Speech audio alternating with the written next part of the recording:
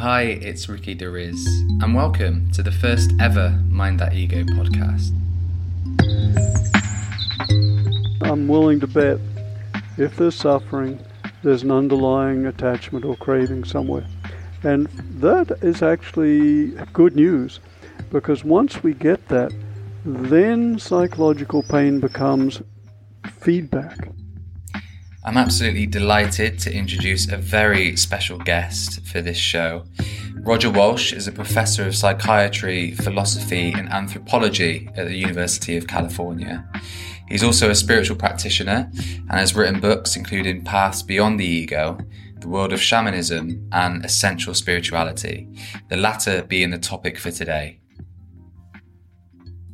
Well, Roger, welcome to the Mind That Ego podcast, and thanks a lot for taking the time to be the first ever guest on the show.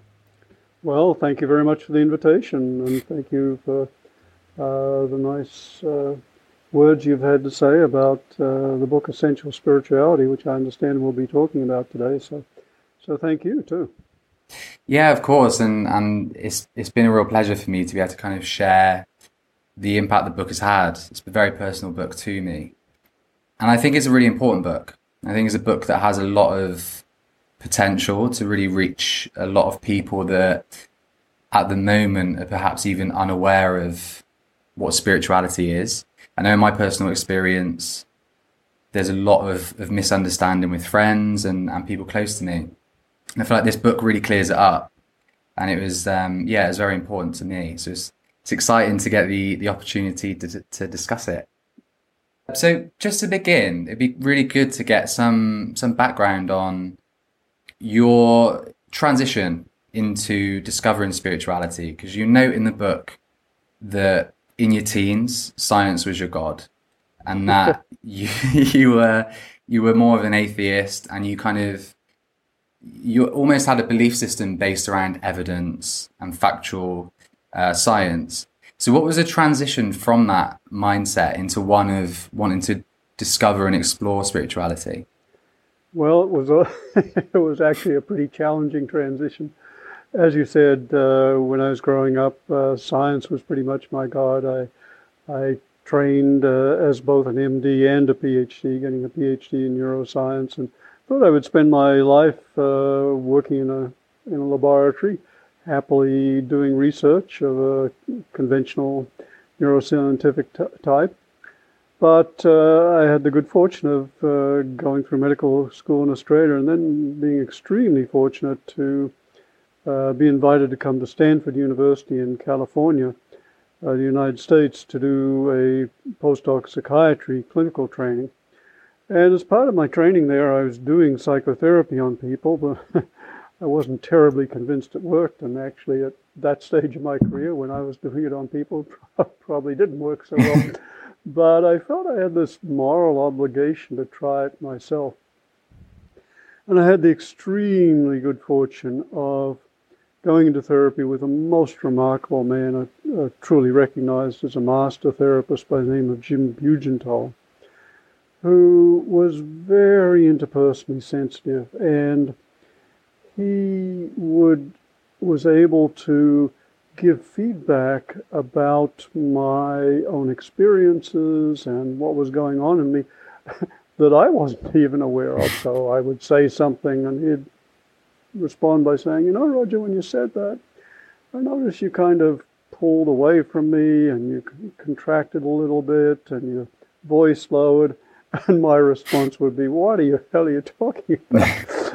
But then over time, I began to realize that as he pointed to these things, there are actually different emotions that were coming up that I'd been unaware of, maybe images, fantasies, thoughts that had previously been preconscious.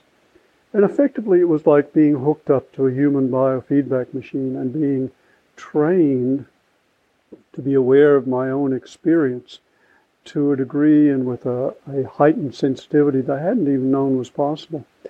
And as this developed over a period of months, I gradually became aware that there was an inner universe of subjective experience, of emotions, of images, of thoughts, of fantasies that I'd been almost completely out of touch with. And the more I opened to this, the more I explored with Jim Bugenthal's help, the more I began to feel that there was an inner universe as vast and mysterious as the outer, and that I'd spent my entire life unaware of it. It was almost like I'd lived my entire life on the top 6 inches of a wave on top of an inner ocean that I didn't know existed.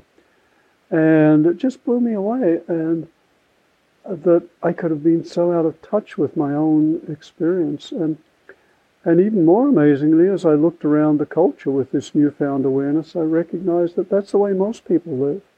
It wasn't unusual. It wasn't rare. That most of us are really out of touch with our own inner experience, and that we live cut off from our inner depths, our inner resources, our inner wisdom, so much of the remarkable capacities and possibilities within us. And having made that discovery in psychotherapy, then of course I was very interested to continue that exploration. So being in California, there were a lot of possible things one could do to explore one's inner world, and you name it, I did it. And gradually I found myself gravitating to practices like meditation and chanting and yoga. I was really puzzled. Why? Because at that time I thought religion was the opiate of the masses, a relic of primitive thinking, and yet these practices seemed to be helpful, and I couldn't figure out, well, how can primitive, defensive practices be helpful? And there was literally one moment as I was walking across my living room when I realized that behind the conventional religious institutions, far less known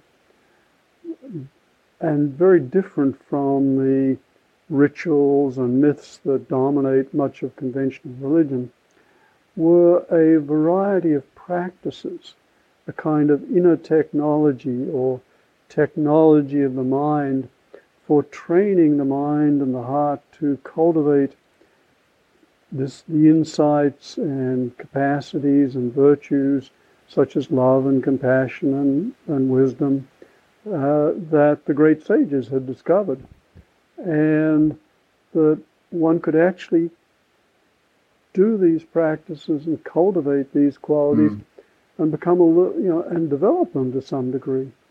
And so that was just a remarkable and life-transforming insight for me. And once I recognized that, then I began to dive very deeply into these practices, and they changed my life and gave me a whole different appreciation of what religion and spiritual practices can be, far different from the primitive and even pathological ways I'd thought of religion before. And it's really interesting because that mirrors a lot of my experiences in terms of the, I guess, initial misconception of religion and religion as more dogma and kind of a set of rules and structures to, I guess, the really important thing I pick up on is this idea of direct experience and being able to test for yourself and being able to actually have tools and practices that you can use, and you can have an experience with something that feels very much outside of yourself rather than, I believe you note it as untested faith or proof by authority versus tested faith. Yes. So that certainly kind of mirrors some of my experience as well, which is really interesting. Yes, and I think you made a very important distinction there, Ricky, between so much of conventional religion, not all of it, of course, but so much, which centers around dogma and believing a narrative. If you believe a narrative, you believe the particular story, you're saved, and if you don't, you're not. And it's so different from post-conventional religion, which centers around not a story and belief, but rather centers around a practice, a technology, a way in which one can actually cultivate one's heart and mind. And those are very, very different kinds of religion, and yet, as you implied, our culture has no understanding of that difference. So you had to discover that difference for yourself. I had to discover it for myself, and most people have to discover it for themselves. And one thing I found also fascinating, and it's a question that has been seared into my brain since I experienced this. But I actually picked up your book before I started meditating, and it didn't really resonate with me at all. The words didn't catch me, and I felt quite, I guess, disconnected from it. And it was only after so I used the Headspace app and I started meditating daily. And I returned to the book, and it was completely different.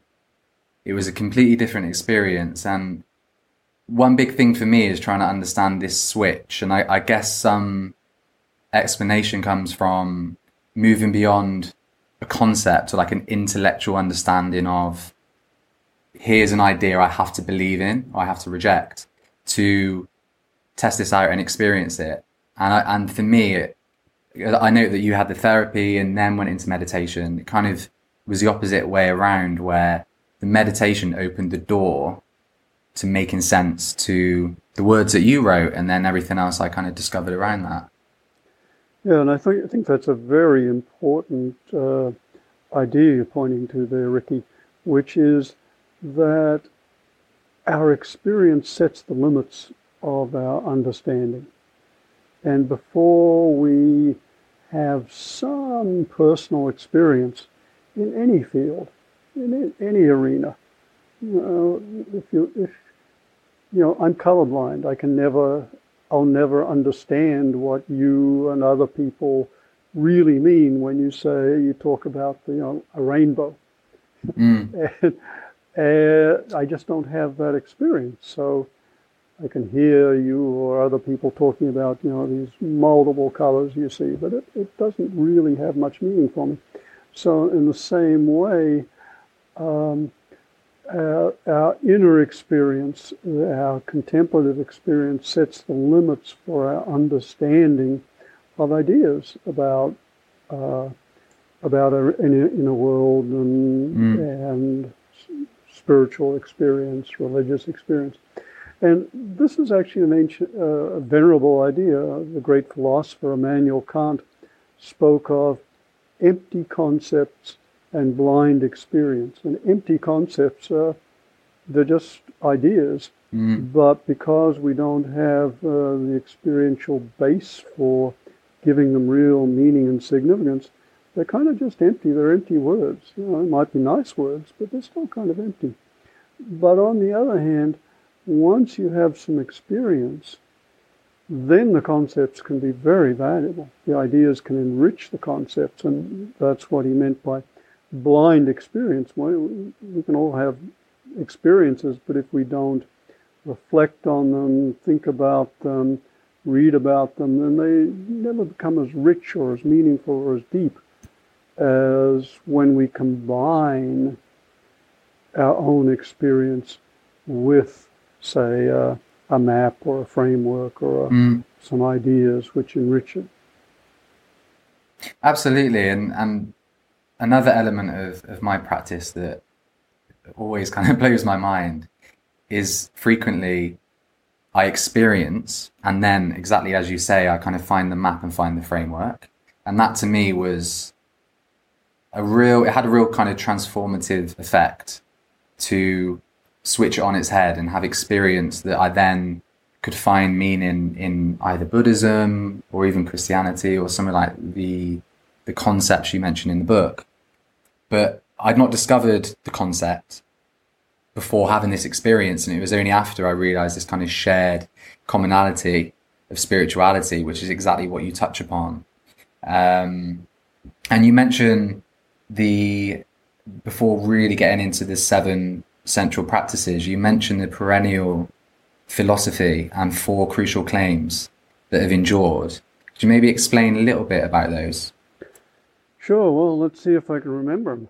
Maybe you It's a can. good test. It's been a while. Maybe you can remind me if I don't. I think uh, the idea of a perennial philosophy is one which has been around for a while, and it's not so accepted in academia because academics tend to be very air-splitting and cautious and careful, and that's fine in its place. But as a general idea, it's a useful framework. And the idea behind the perennial philosophy is that if you look across the world's different wisdom traditions, religions, philosophies, in a deeper aspect, you find certain common core elements.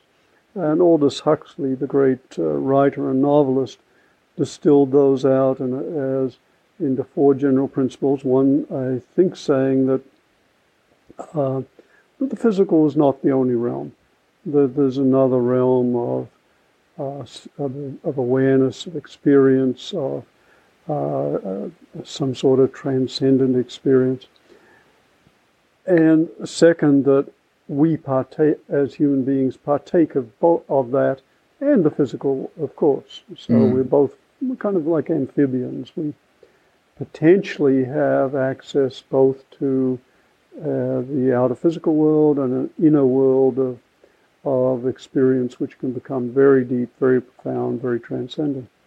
The third idea of the perennial philosophy is an ethical one, that opening to realizing, becoming immersed in this transcendent realm of, call it what you will, consciousness, mind with a capital M, spirit, Tao, God, Buddha nature. And I'm not saying those are exactly the same, but these are different words from different traditions which point to that transcendent something. The third idea of the perennial philosophy is that opening to that is really one of the most important things we can do in life. Let's see, what is the fourth? Ricky, can you remind me? You've done incredibly well up to this point. I was really, Okay, I was very impressed. What's the fourth? So the third one is our ability to recognize the divine spark and its source, and to test it for ourselves. Yeah. And then the fourth is that realizing the nature is the highest goal. So that is, the biggest, I guess, goal that we can, I don't know if attain is the right word, but strive for or practice on and cultivate is this realization. Yes, and we'll get to this general topic, but one thing that sometimes comes up for people when they hear the idea that awakening, enlightenment, salvation, satori, lots of different names from lots of different traditions, is the most important thing in life. They think, well, that's kind of selfish. What about helping the world? But as we'll talk about, one of the things that comes with that kind of opening is a heightened sensitivity to and compassion for all other people, and the recognition that one is not just a little skin-bound ego. One actually is deeply connected to, even one with, other people, other creatures, all life, and that so compassion arises as a natural response. But anyway, we'll probably get into that when we look at the 7 practices. Yeah, of course, and I think it's such an important point of this fear of being selfish, and that's been kind of instilled in us. And I think in some ways you can fear that. I think even fearing our potential or being seen as prideful or kind of almost narcissistic to pursue spirituality in that sense. Yeah, it's a very common and it's a very idealistic idea, but it comes out of a lack of appreciation of what real awakening or realization or enlightenment or even growth in that direction does. Because sooner or later one finds that you can't do the practices for yourself alone. If you're doing it for yourself alone, you're just aggrandizing your ego rather than Yeah. releasing and transcending it. So sooner or later, you begin to realize, oh, this isn't about me. Mm. But the concern about being selfish is a very much to be respected ideal. Yeah, so I guess, or I hope, and the intention of this podcast as well is to clear up some of those misconceptions with this framework. Great. So just briefly before going in, there are a few metaphors that you use in terms of the spiritual impact the impact that spirituality can have on your life. I picked out a few, such as de-hypnosis, so freeing us from convention and a way of living that is a bit more in the head and not as connected to either the transcendent, the heart, or intuition. An uncovering process, which is this idea that all of these qualities of love and compassion are within us anyway. It's not something we attain. We kind of move beyond the muddiness of the mind and discover that they've been there the whole time.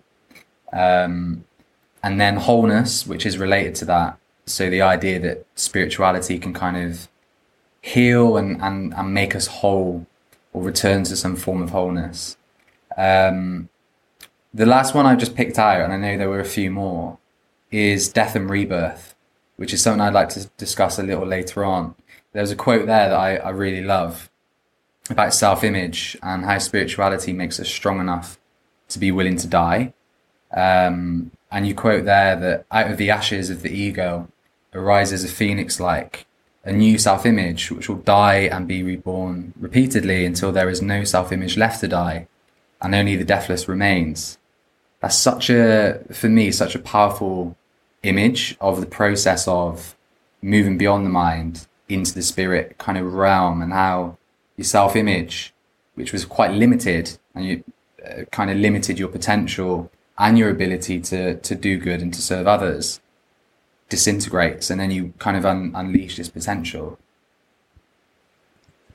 Yeah, and it can be a very powerful process. This idea of death and rebirth is an ancient theme going all the way back to the shamanic tradition, which probably goes back for perhaps tens of thousands of years.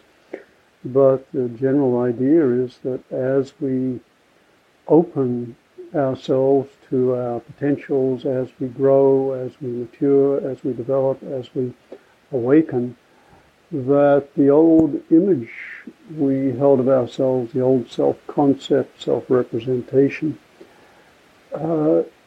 has to grow and expand to encompass the larger self we become. And it can be a slow, gradual adjustment, but sometimes it needs to be, the transformations we're undergoing are so dramatic that the self-image literally has to, it cracks, it fractures, it disintegrates. And when that happens, because we identify with our self-image, because one of the great mistakes we make in life is mistaking the image of ourself for our true self. When the self-image deconstructs, it feels like a death. It feels like we're going to die. And it can be, the first time it happens, it can be very terrifying, because it literally feels like one is dying.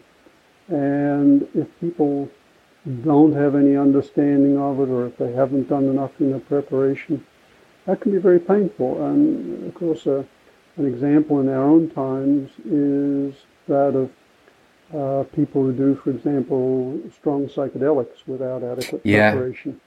That can very much intensify psychological processes and result in death-rebirth experience, which can be very transformative and valuable, but if people don't have a framework for understanding what's happening to them, it can also be very terrifying. And so, again, preparation is important, practice is important, and when understood, then that death-rebirth process becomes a liberation, a freedom from one's previous constrictions and limiting beliefs, an opening to deeper and fuller possibilities, and can be quite ecstatic.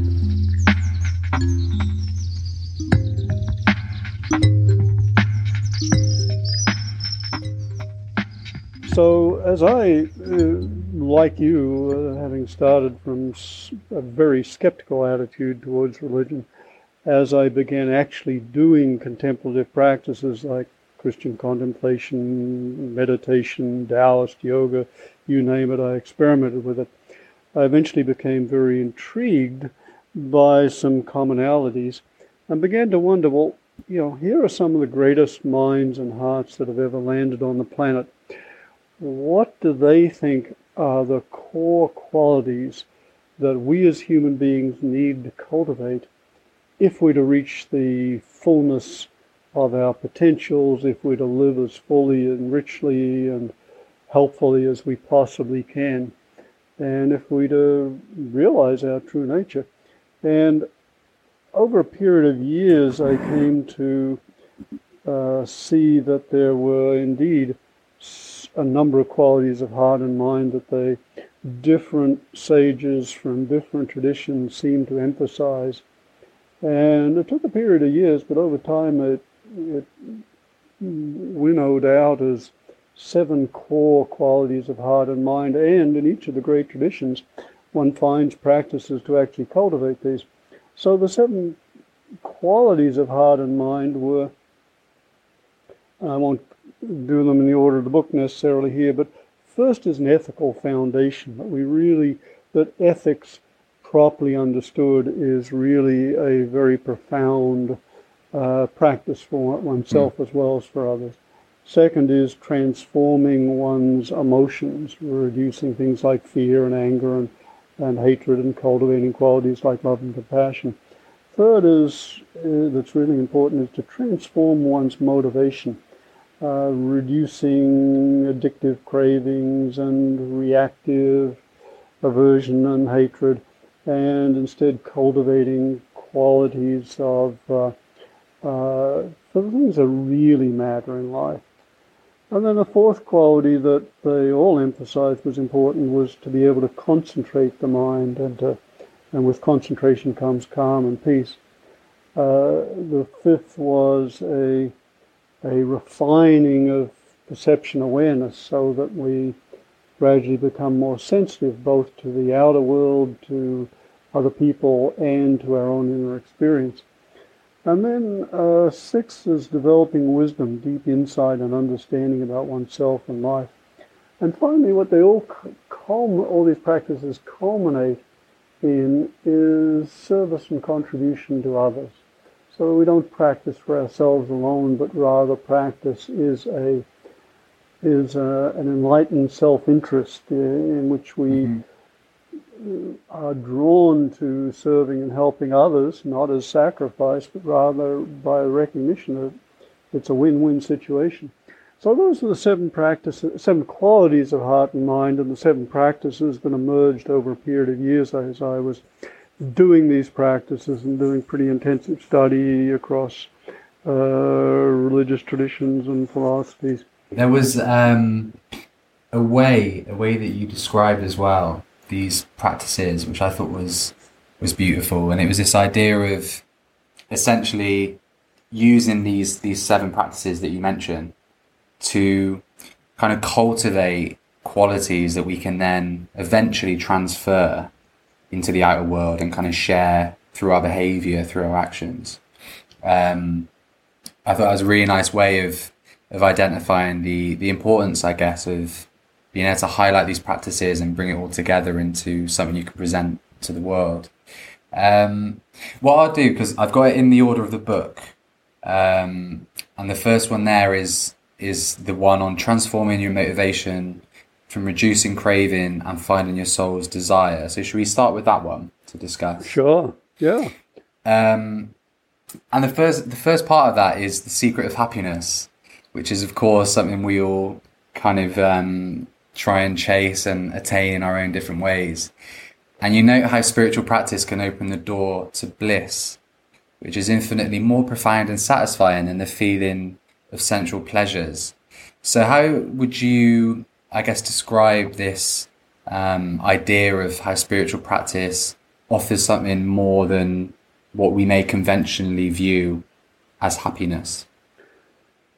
Yeah, it's a crucial question because our conventional culture really focuses around physical rewards, sometimes thought of as the physical foursome of money, power, prestige, and sex, as what's really worth pursuing in life. And there's no, it's not to deny that those can be very important, very pleasurable, part of a full life.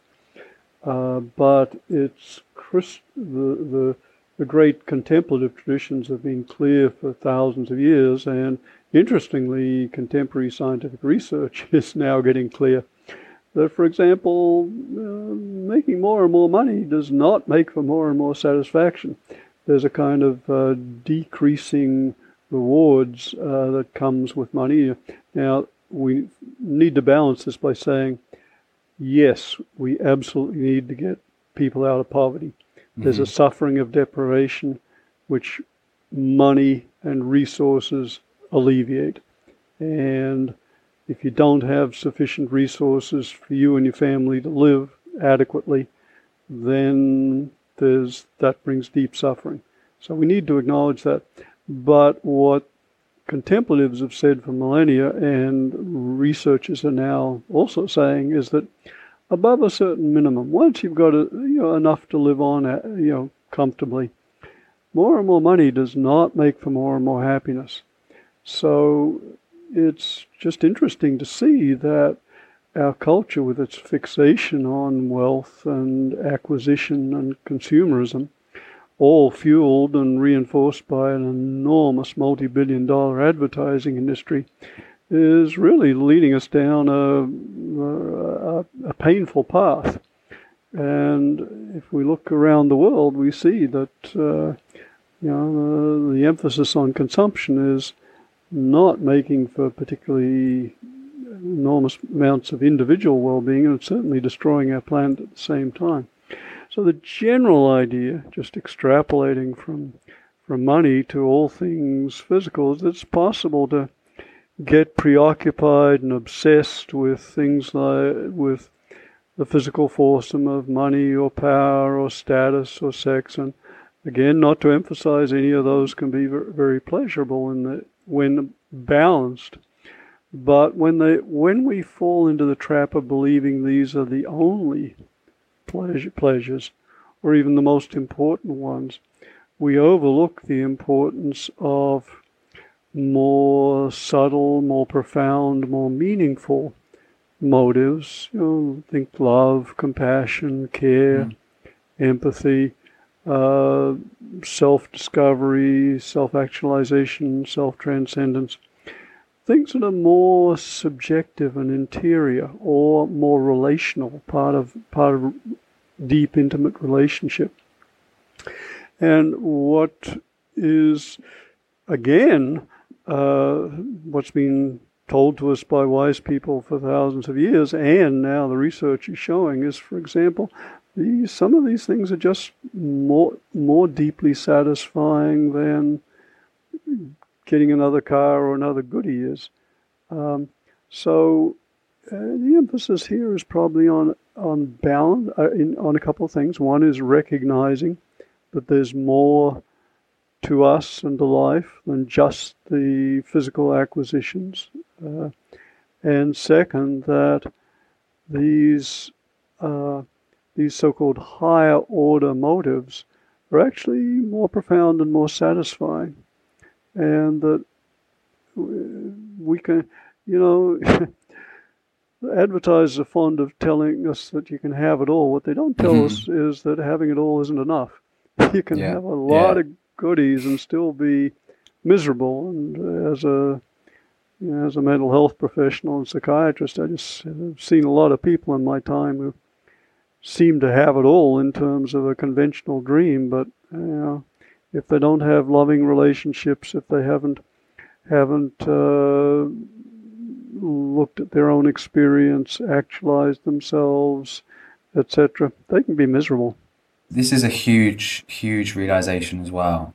And this idea that, or the understanding that our culture the capitalist culture and economic drive of money and attaining things, it's not set up for our well-being, and it profits from people who feel like they're lacking and feel like they need to get something outside of themselves and to invest their money in things, in materialistic items. So I think that's a really interesting point about how the advertising industry, I guess, exploit our inner nature to seek something more, to seek happiness or to seek fulfillment, but they kind of funnel it in a superficial way. Yeah, sometimes those are called substitute gratifications. They're gratifications for a sense of lack or deficiency, but they're not what we really want. They're not what most deeply satisfies. And this is a really integral, and it's something that's been integral for my practice as well. The idea of craving and attachment, because as you identify, these things within themselves aren't inherently bad, and desiring them isn't necessarily bad. It's only when we become attached and we crave them that there's a cause of suffering. I think in the book you say that the amount of suffering in our lives reflects the gap between what we crave and what we have. And the trouble is, I think partly because of culture and because of advertising, often we seek perfection. And if we're seeking perfection, that amount of suffering and distance from what we believe will bring us happiness causes even greater suffering to an extent. Yeah, well said. And the reality is we're all human, we're all fallible, we all make mistakes, and perfection is it's just not the way we as human beings are or operate. What would the key takeaway be for being balanced in an approach to desiring certain things whilst not becoming attached to them? Well, let's be brutally frank. It's tricky for all of us to honor our desires and not get attached or to crave what we want. But there's an important distinction, and that is if we simply want something, if we have a simple desire, then if we get it, wonderful. If we don't, well, yeah, that's a pity. But if we crave something, if we're attached to it, if we're addicted to it, if we don't get it, we suffer. And that's the core distinction. And it's a very interesting practice. Anytime we're pained, anytime we have mental suffering of any kind, to look for the underlying craving. And I'm willing to bet if there's suffering, there's an underlying attachment or craving somewhere. And that is actually good news, because once we get that, then psychological pain becomes feedback. Psychological pains, we tend automatically with psychological pain to want to repress it or stuff it out of awareness. But psychological pain's like physical pain. It's a feedback system. It's saying, pay attention. There's a pathology, a problem here that needs to be remedied. And when we get that, then psychological pain shifts from being something to be just stuffed out of awareness to something that, I need to pay attention to this. I need to find out what the craving is. I need to let it go. And then the pain is a feedback signal, a call to greater health and well-being. And that's it's an inspiring and quite a relieving way of looking at emotional pain as well, and tapping into, I guess, this understanding that there's an intelligence almost beyond our thoughts that sometimes communicates with us in various ways. And if you can tap into that and see what those messages are and where those cravings are, that's a very profound realization, I guess. Indeed. And it just shifts things dramatically. You also, you note in the book, what I found was really, really interesting, the idea of almost fearing giving up attachments and how we feel like without that we might not be motivated, but your experience was actually the opposite. And when you did start to relinquish, you found that you had a little more freedom and energy from that. Yeah, as long as we crave something, then, then well, there are a couple of things here. As long as we crave something, we think that if we give up the craving, we won't get what we what we crave, which may be true. Uh, it's only after we begin to let the craving go that we realize, oh, then yeah, it's not going to be painful to let it go. But there's a deeper problem, and that is a lot of us don't trust ourselves. We suffer from a fundamental lack of self-trust, and we believe that without our cravings, we wouldn't be motivated. We'd be apathetic, lethargic, never amount to anything. And yet it's such a relief to find that as we let go our cravings, we actually, the energy that was tied up in them becomes available. And we find we are motivated by more benevolent desires or motives, such as to learn, to grow, to heal, to help. So it turns out we do not need our cravings in the way we think we do. And with the source of craving and where this desire to connect or desire to find something that we feel we're lacking, you note in the book a phrase I note here as divine homesickness, which I really like. This idea that our inherent nature is to connect, and often cravings are almost a misdirection of this desire to connect to something bigger than ourselves.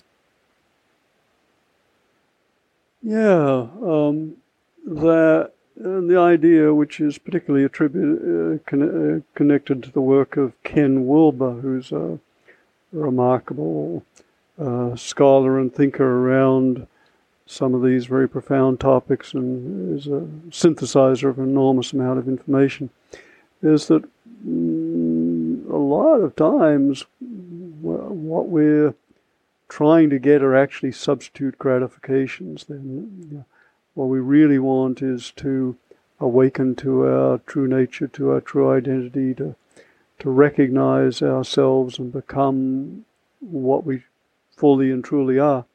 And yet that gets subverted at different developmental stages into our current understanding of what we think we want, which is usually what the culture tells us we want.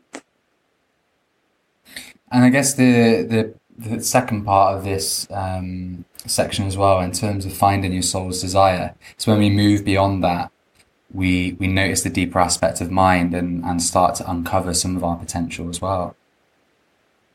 Indeed, yeah, that's one of the beauties of doing inner work, of having a contemplative practice. And it's the more we clear away the junk in our minds, then the more deeply we see into ourselves and the more we recognize that we are far more than we thought. Yeah. And I guess that leads on nicely to the second practice, which is to cultivate emotional wisdom, to heal your heart and learn to love.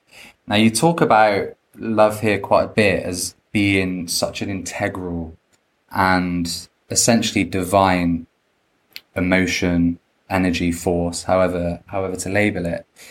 I saw there was a note of referring to these as emotions of the soul, which I thought was beautiful, and they're almost beyond the troubling emotions that we experience from the mind. An important factor there, and this is actually a topic that I've delved into quite deeply because it was a big source of craving and attachment for me, but it was the separation between false love or romantic love and true love. Mm-hmm. And I note how you say one of the greatest tragedies of our time is that our culture has confused love with addiction and also dependency. Could you maybe say a little on the distinction between true love and false love? Sure. And maybe just to give the background here, in the book Essential Spirituality, the 7 Central Practices, the second of the key practices that so many sages recommend is the transformation of our emotions, the reduction of painful, destructive emotions like fear and anger and jealousy, and the cultivation of positive ones like love and compassion and joy.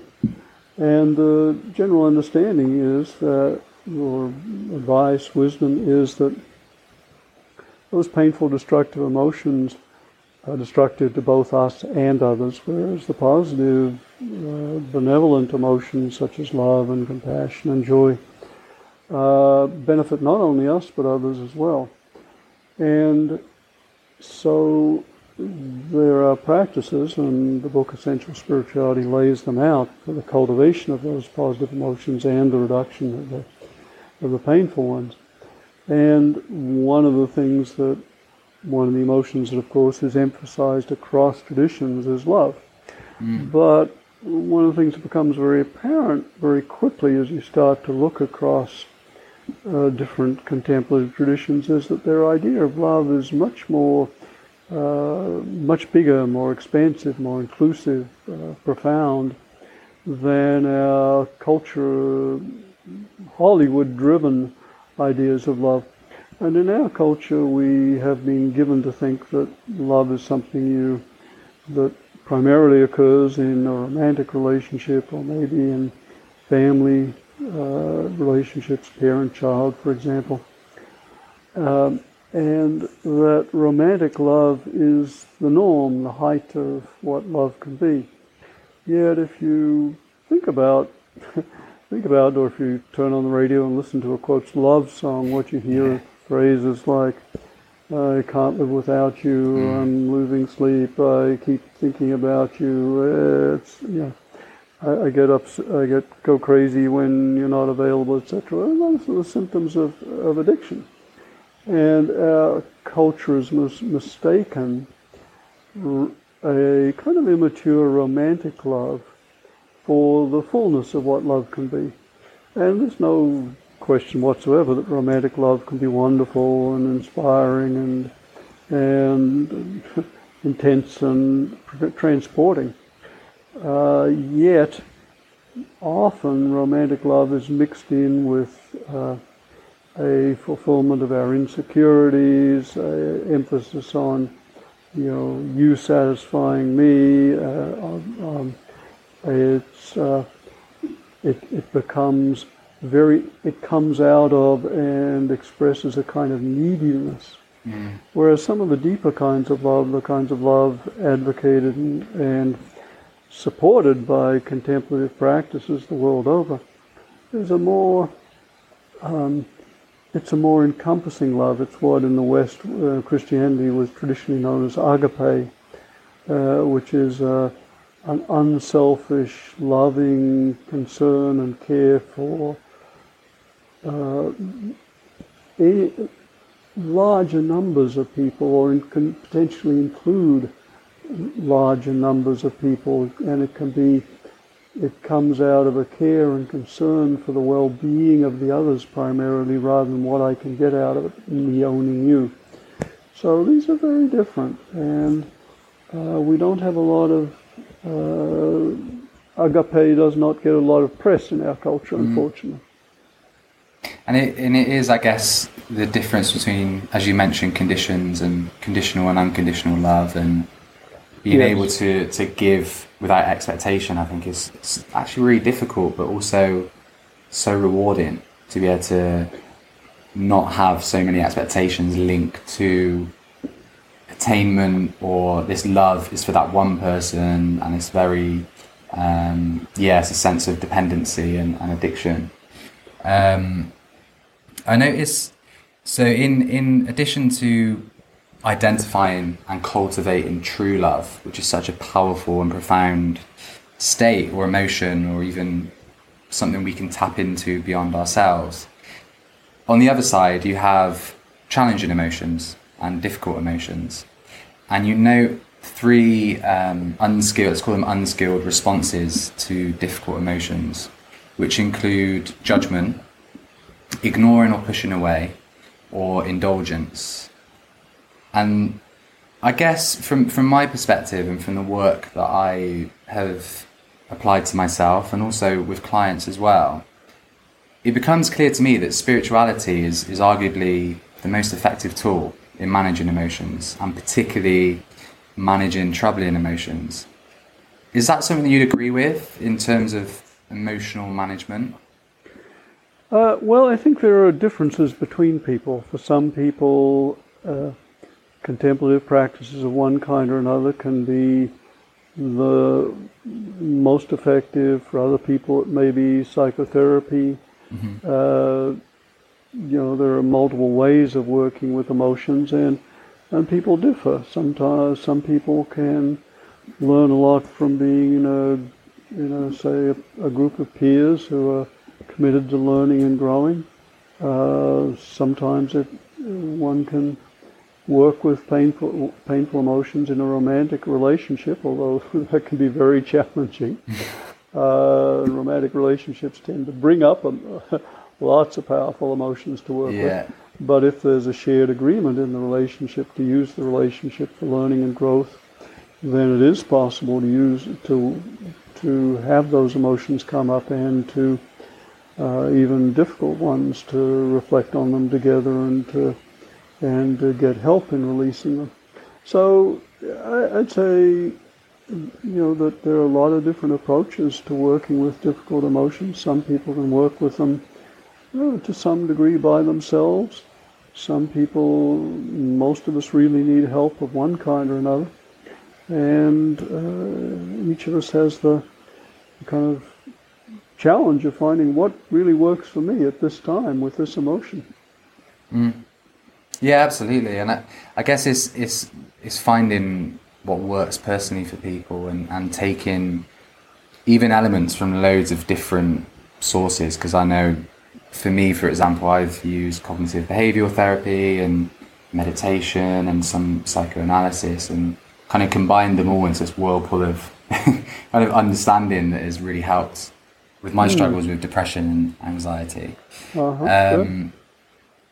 in terms of with the emotions, so we also have fear and anger as really strong emotions that we are all held by to some extent.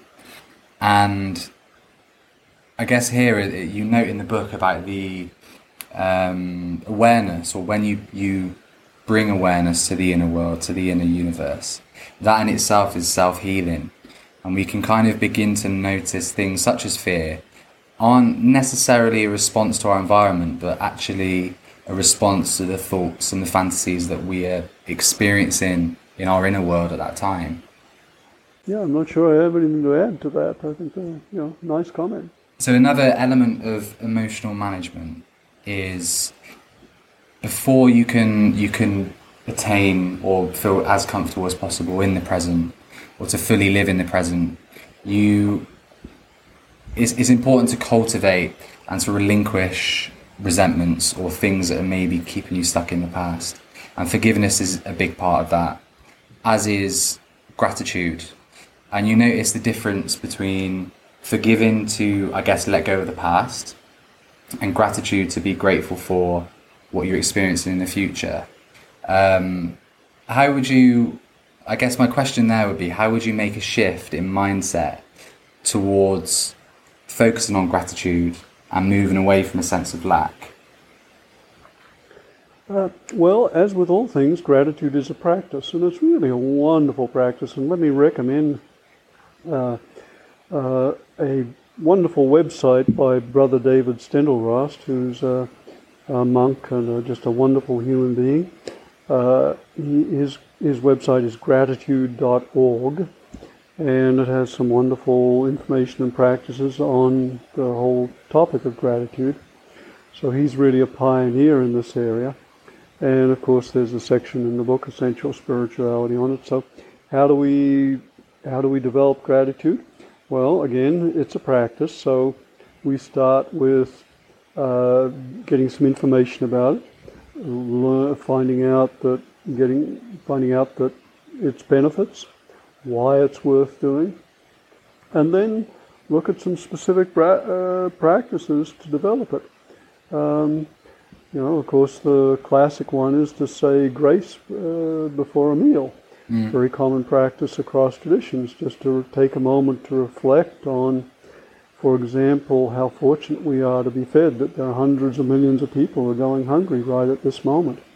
How fortunate we are to have food in front of us, and to take a moment perhaps to reflect on all the countless thousands of people who work to bring this food to our plate for us to enjoy. So that can be powerful. I had a very, very powerful teaching on gratitude myself in the last year. My wife died very suddenly and unexpectedly 10 months ago. And on the last day, a friend asked, what's your spiritual practice? And she said, I'm practicing gratitude. And she'd said that before, but because it was one of the last things she said, of course, it went into my mind in a very deep way. And it only took a few days after her death before I realized that when I woke up in the morning, I would begin to feel the pain of her loss. And I could either let my mind go down that road and start on the train of, oh how terrible, my wife has died, I'm alone, poor me, and it just sucked, it felt awful.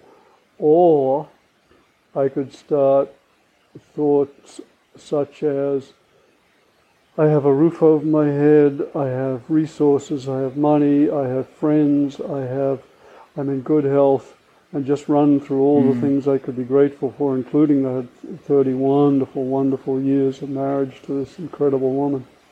And it made an enormous difference. Just saved me so much pain.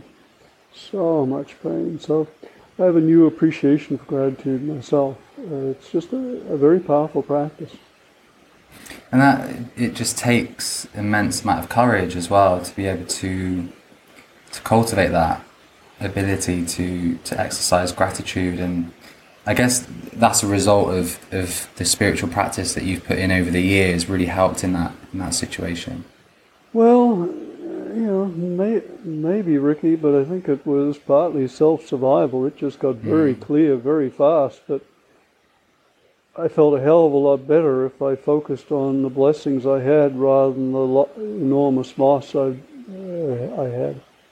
And it's not to say that I diminished in any way what was the biggest loss of my life, but I could also wallow in that, or I could have gratitude for what we had and for the fact, for the many blessings I have had then and have at this moment that so many people on this planet don't. It was just a lot more pleasant to focus on the blessings than to wallow in the pain.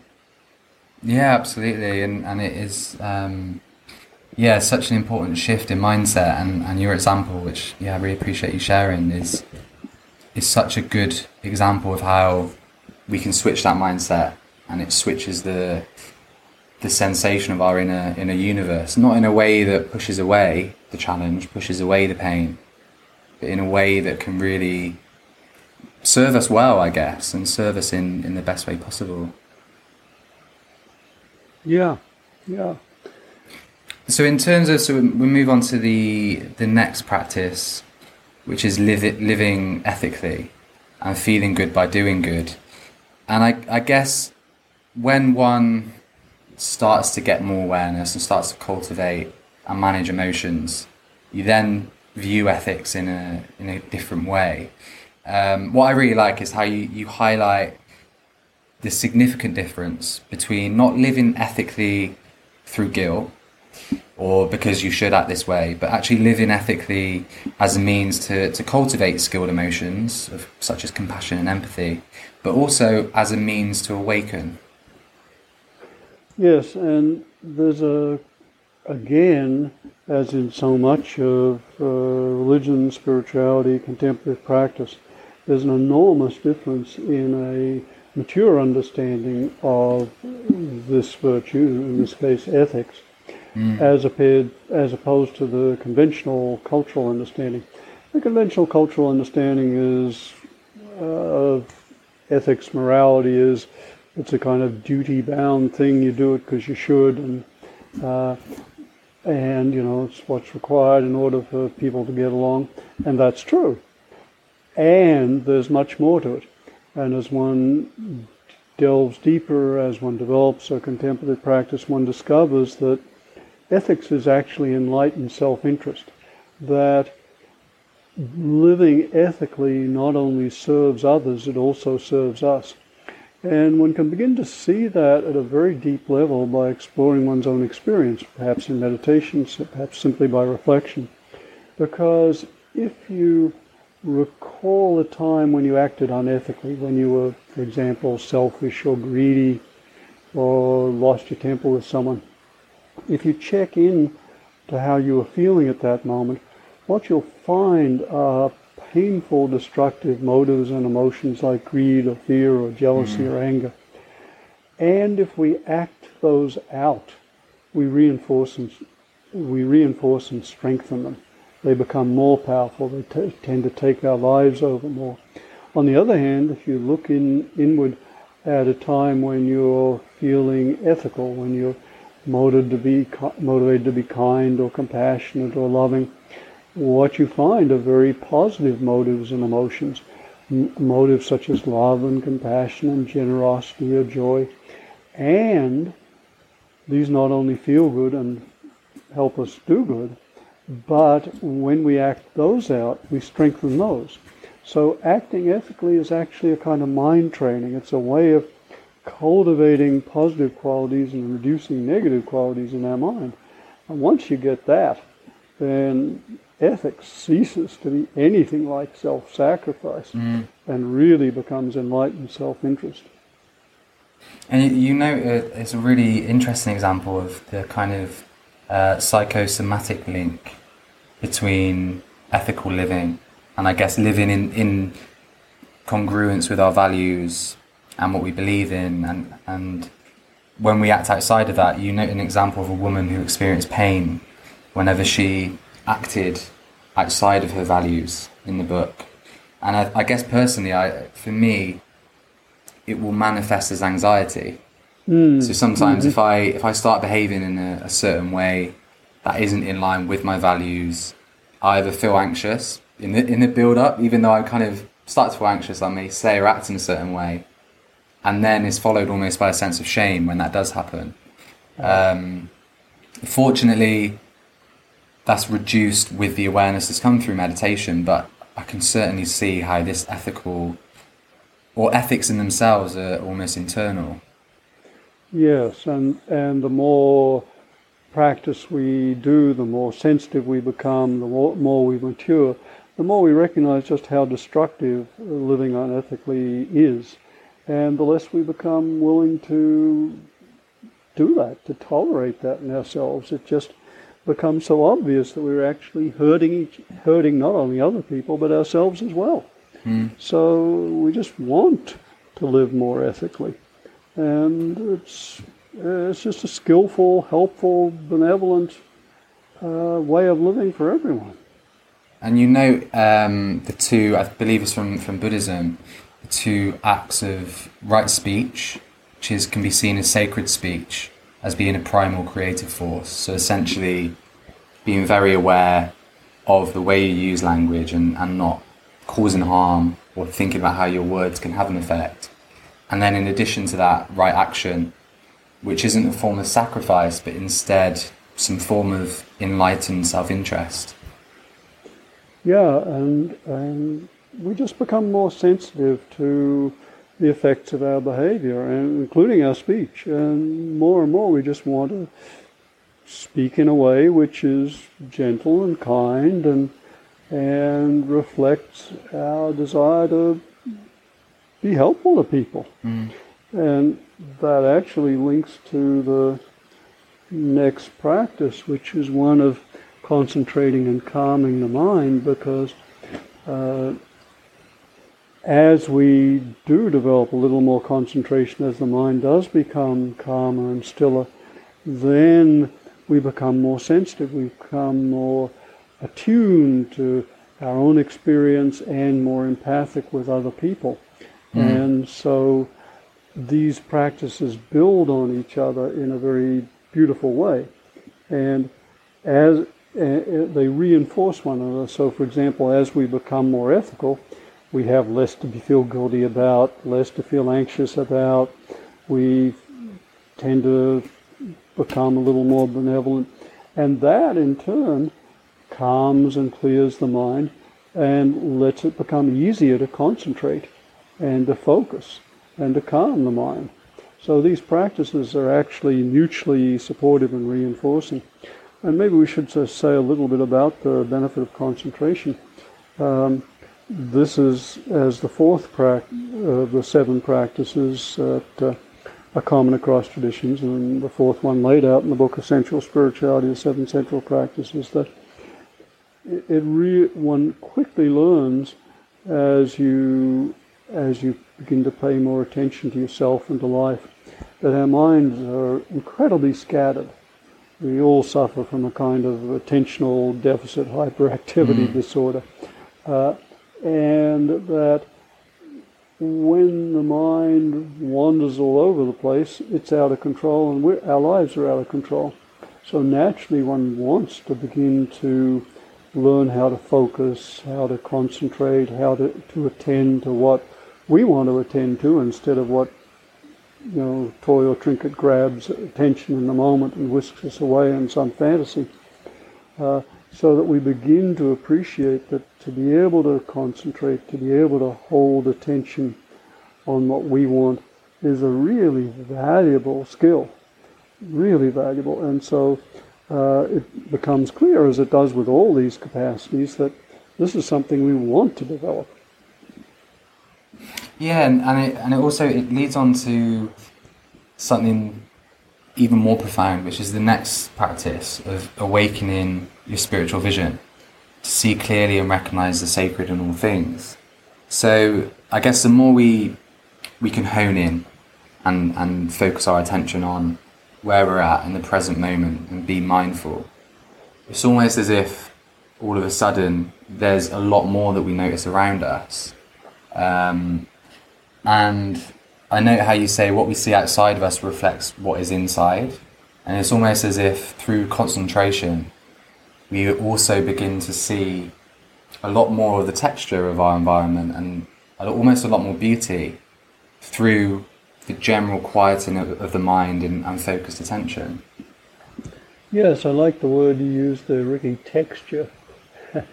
We become more sensitive to the nuances. We pick up things more sensitively, both in ourselves and in others. And actually, it's interesting, advanced meditators have now demonstrated 12 capacities that psychologists once thought were impossible, which is just an extraordinary finding that the contemplative practices can develop capacities to such degrees that we used to think they were impossible.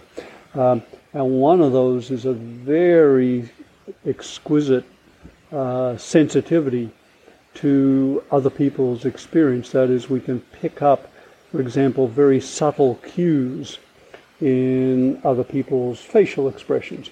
And it turns out that advanced meditators can pick up even more subtle cues than the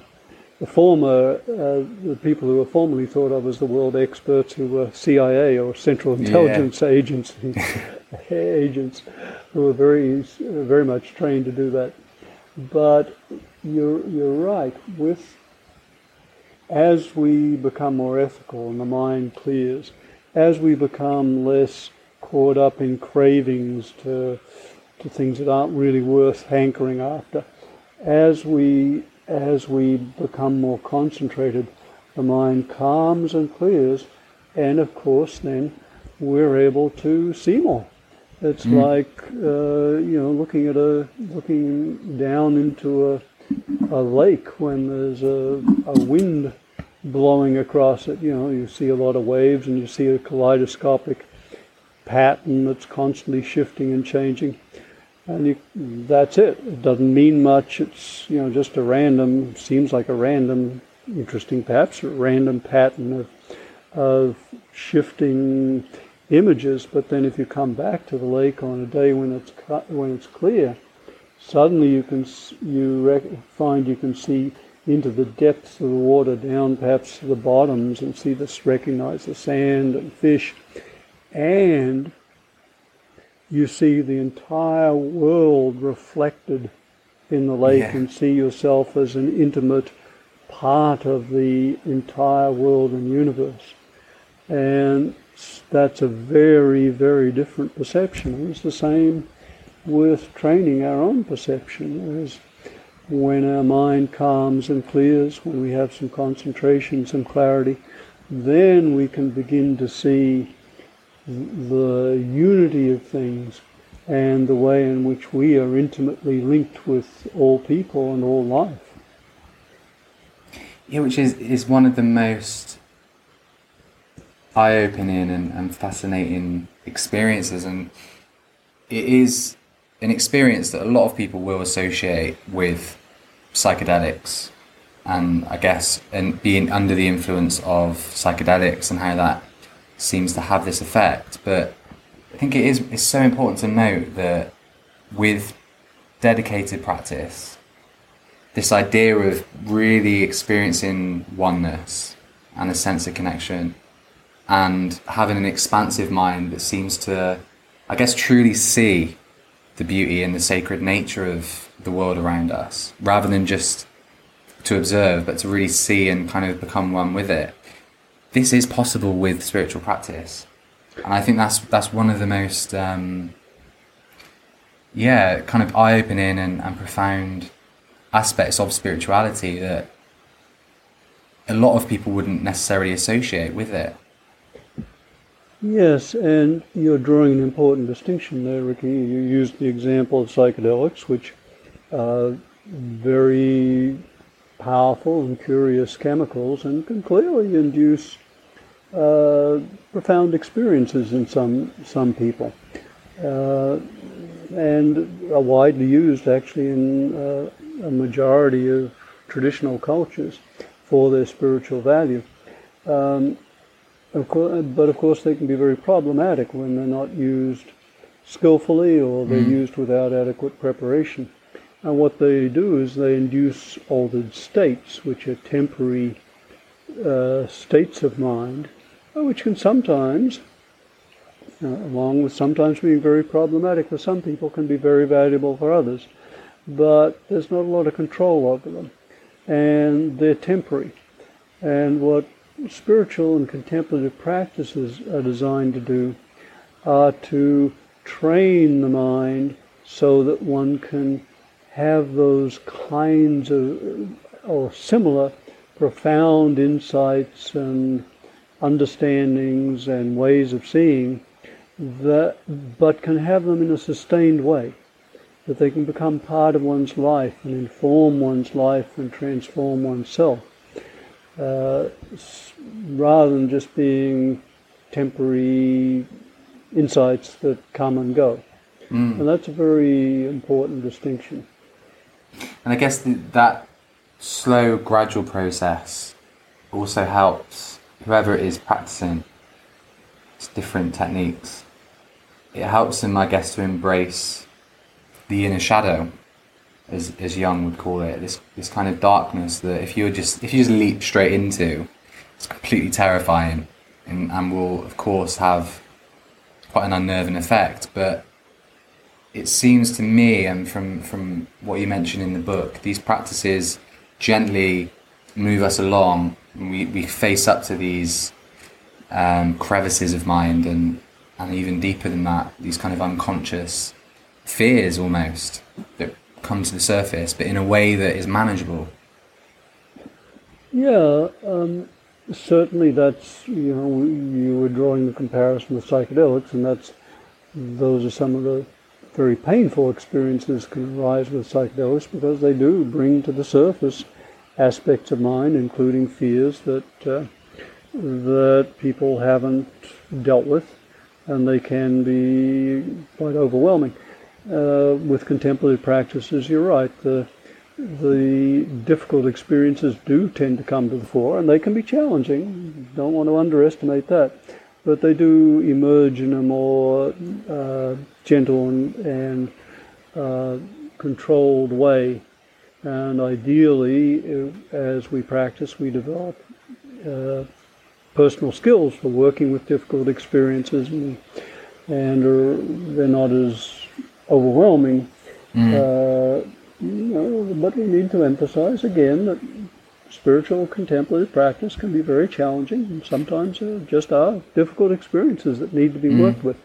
And what one comes to recognize is that when difficult experiences emerge, perhaps old traumas or guilt or pain of one kind or another, that's actually an opportunity to heal them.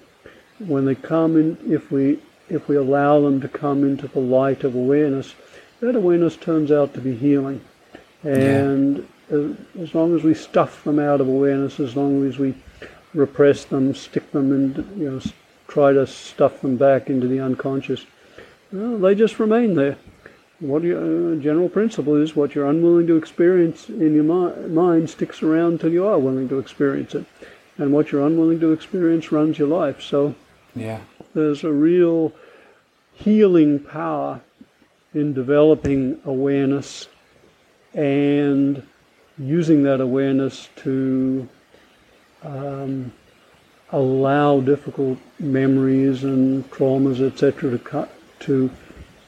to come into, to be recognized, acknowledged, accepted, and thereby healed. And there's a certain wisdom that develops with that, which actually brings us to the next practice. That is, one sees, one understands, and this is part of what wisdom is. One sees and understands the way the mind works, the way we work. And that is a very important and healing aspect of wisdom, just understanding how the mind works. And I note in that section on cultivating spiritual intelligence, you note the I think it's known as the hero's return, this idea of a lot of sages throughout the times who withdraw into that inner world to experience it and to understand it, and then return with added wisdom. But I guess part of that is this first awakening moment, this moment where someone decides, I want to explore, I want to delve deeper, and I want to answer some questions that I have. That, from my perspective, and from the perspective of mental health, I do see mental health conditions, if you call them conditions, but experiences such as depression or anxiety as potential opportunities for awakening. And I could possibly be that I'm adding meaning to my own experience, but in moments of depression, when the form of identity, the form of self-image almost disintegrates in a way, and the way you perceive the world is so visceral and so unavoidable that you have to say, well, I'm currently creating a hell of my own, my own perception. What is the opposite of this? If I'm capable of creating this hell, can I create this heaven? And for me, it leads me to believe that depression, anxiety, or even psychosis on some level can be part of a process of awakening. Yeah, and it's a delicate balance, and I think you pointed to this, and that is, on the one hand, wanting to acknowledge how very, very difficult these experiences and issues can be, and at the same time, a significant what is so important is how we respond to them. It's very easy and quite understandable to get lost into them and to feel helpless in their face. But if someone like yourself has has sufficient understanding, has a little wisdom to recognize that, okay, this is something my mind is creating. There have to be some things I can do that will help and heal. Then difficult experiences, including even intense anxiety, grief, depression, can be learning experiences. And of course, during those difficult times, we want to call on all the possible resources we can use: good friends, counselors, therapists, medication sometimes if needed, our contemplative practices, yoga, exercise, diet, anything and everything that will help. That's part of wisdom in working with difficult experiences. We use everything we possibly can to help ourselves, and one of the things we do is we try to learn from the experience, because as you're pointing to, these difficult experiences can be pointers to parts of our psyche, parts of ourselves which we haven't looked at, haven't acknowledged, haven't worked with sufficiently. So the ideal, as I understand it, is, as you said, Ricky, to try and to recognize our own capacity for changing our experience, to recognize our own power, and to draw on all the resources we can, and to learn for help with these difficult things, and to learn from them. Yeah, and I guess as well is I like what you say about the approach to, almost a holistic approach to overall wellness, and saying, what can I do? I can take all of these tools, spiritual practice being one of them, good nutrition, exercise, all of the change of environment that really help, and using that to give yourself, I guess, the best resources that you can have to challenge and to deal and manage with these troubling emotions. That brings us to the last practice, which is contribution and service. And the general idea here is that wonderful things we discover is that when we contribute to others, we feel good. And this has been something which has been emphasized by spiritual teachers, sages, saints, contemplatives for thousands of years. But the research is now bearing them out. And the researchers talk of, for example, helper's high. When we help other people, we feel good. We get high. And that, service, contributing to others it turns out to be intensely satisfying. Now, we need to draw a distinction between the kind of compulsive helping of a superego-driven compulsive helper and a more mature spiritual motive to share one's good fortune with people in whatever way one can. There's a distinction. The first one, that compulsive, I have to help, is more a guilt and superego-driven motive, whereas the spiritual joy of service comes out of a sense of fullness and wholeness, and a recognition that to the extent I can help others, to that extent I benefit. It's enlightened self-interest. It's not self-sacrifice. And that's just a crucial distinction. And at its most profound, it comes back to something you were alluding to, Ricky, and that is that our difficulties, including our psychological challenges, can even become ways in which we can contribute and serve others. For example, you talked about the fact that your anxiety and depression were very challenging for you, and here you are using them as a way to help other people. It was working with those difficulties that motivated you to create this podcast, to share what you'd learned with other people. And that's a beautiful example that even some of our difficulties can be used to benefit others, which really transforms our understanding of the suffering in some ways. It's like, that was hell. And, wow, it's allowed me to do all this.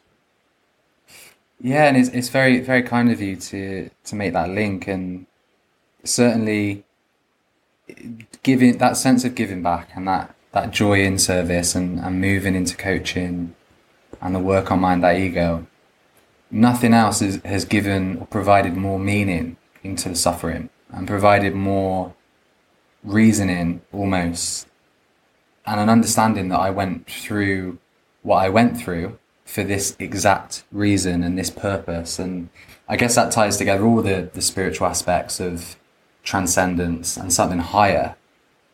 And it keeps me going when times do get tough. This idea that the suffering that has been experienced can be understood and it can be translated and then hopefully be used to kind of alleviate, to any extent, alleviate symptoms in others. And I think in dark moments, I did think to myself, if possibly just one person can benefit from this, then there's a purpose there. So I can absolutely vouch for joy of service. Beautiful.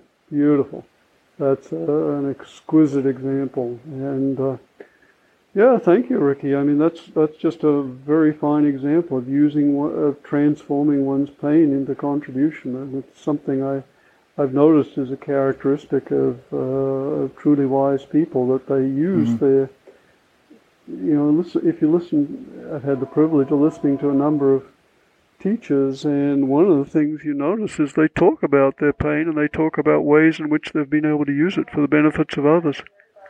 So just one more question. I really, really, really appreciate you taking the time to talk to me. It's been an absolute pleasure. And I just want to leave you with one more question. So I recently turned 28 years old on a recent birthday. And I'd like to ask you, if you're looking back on your 28-year-old self, what advice would you give in terms of spiritual practice? Well, Ricky, I wish I'd known about spiritual practice at age 28. I didn't even begin these things until my 30s. So, got a head start. So you're way ahead of the game. Just meditate would be the answer, I guess. Well, I'd say carry on. I'd say do whatever you can to continue and deepen your practice, to open to the fullness of yourself and to life, and celebrate your good fortune in being able to, in having all these practices available, which, a few decades ago they weren't. When I was starting out, who heard of, you barely heard of meditation. So gratitude for good fortune and diving in as deeply and fully as you can, opening to life in all its joys and pains, and doing what you're doing, which is using your experience to contribute to others through your teaching and this podcast. I'd say go for it. On that absolutely delightful and beautiful note, thank you very much, Roger, for being part of the Mind That Ego podcast. And of course, you're welcome back anytime. Well, thank you very much. I wish you all the best of it, and thank you so much for giving us the opportunity of talking about the practices that are outlined in Essential Spirituality, the 7 central practices, because they are powerful, they are transformative, and thank you for the opportunity of getting them out. And thank you for listening to the Mind That Ego podcast. You can find extra content on Facebook or sign up to my mailing list at www.mindthatego.com. Until next time, be well.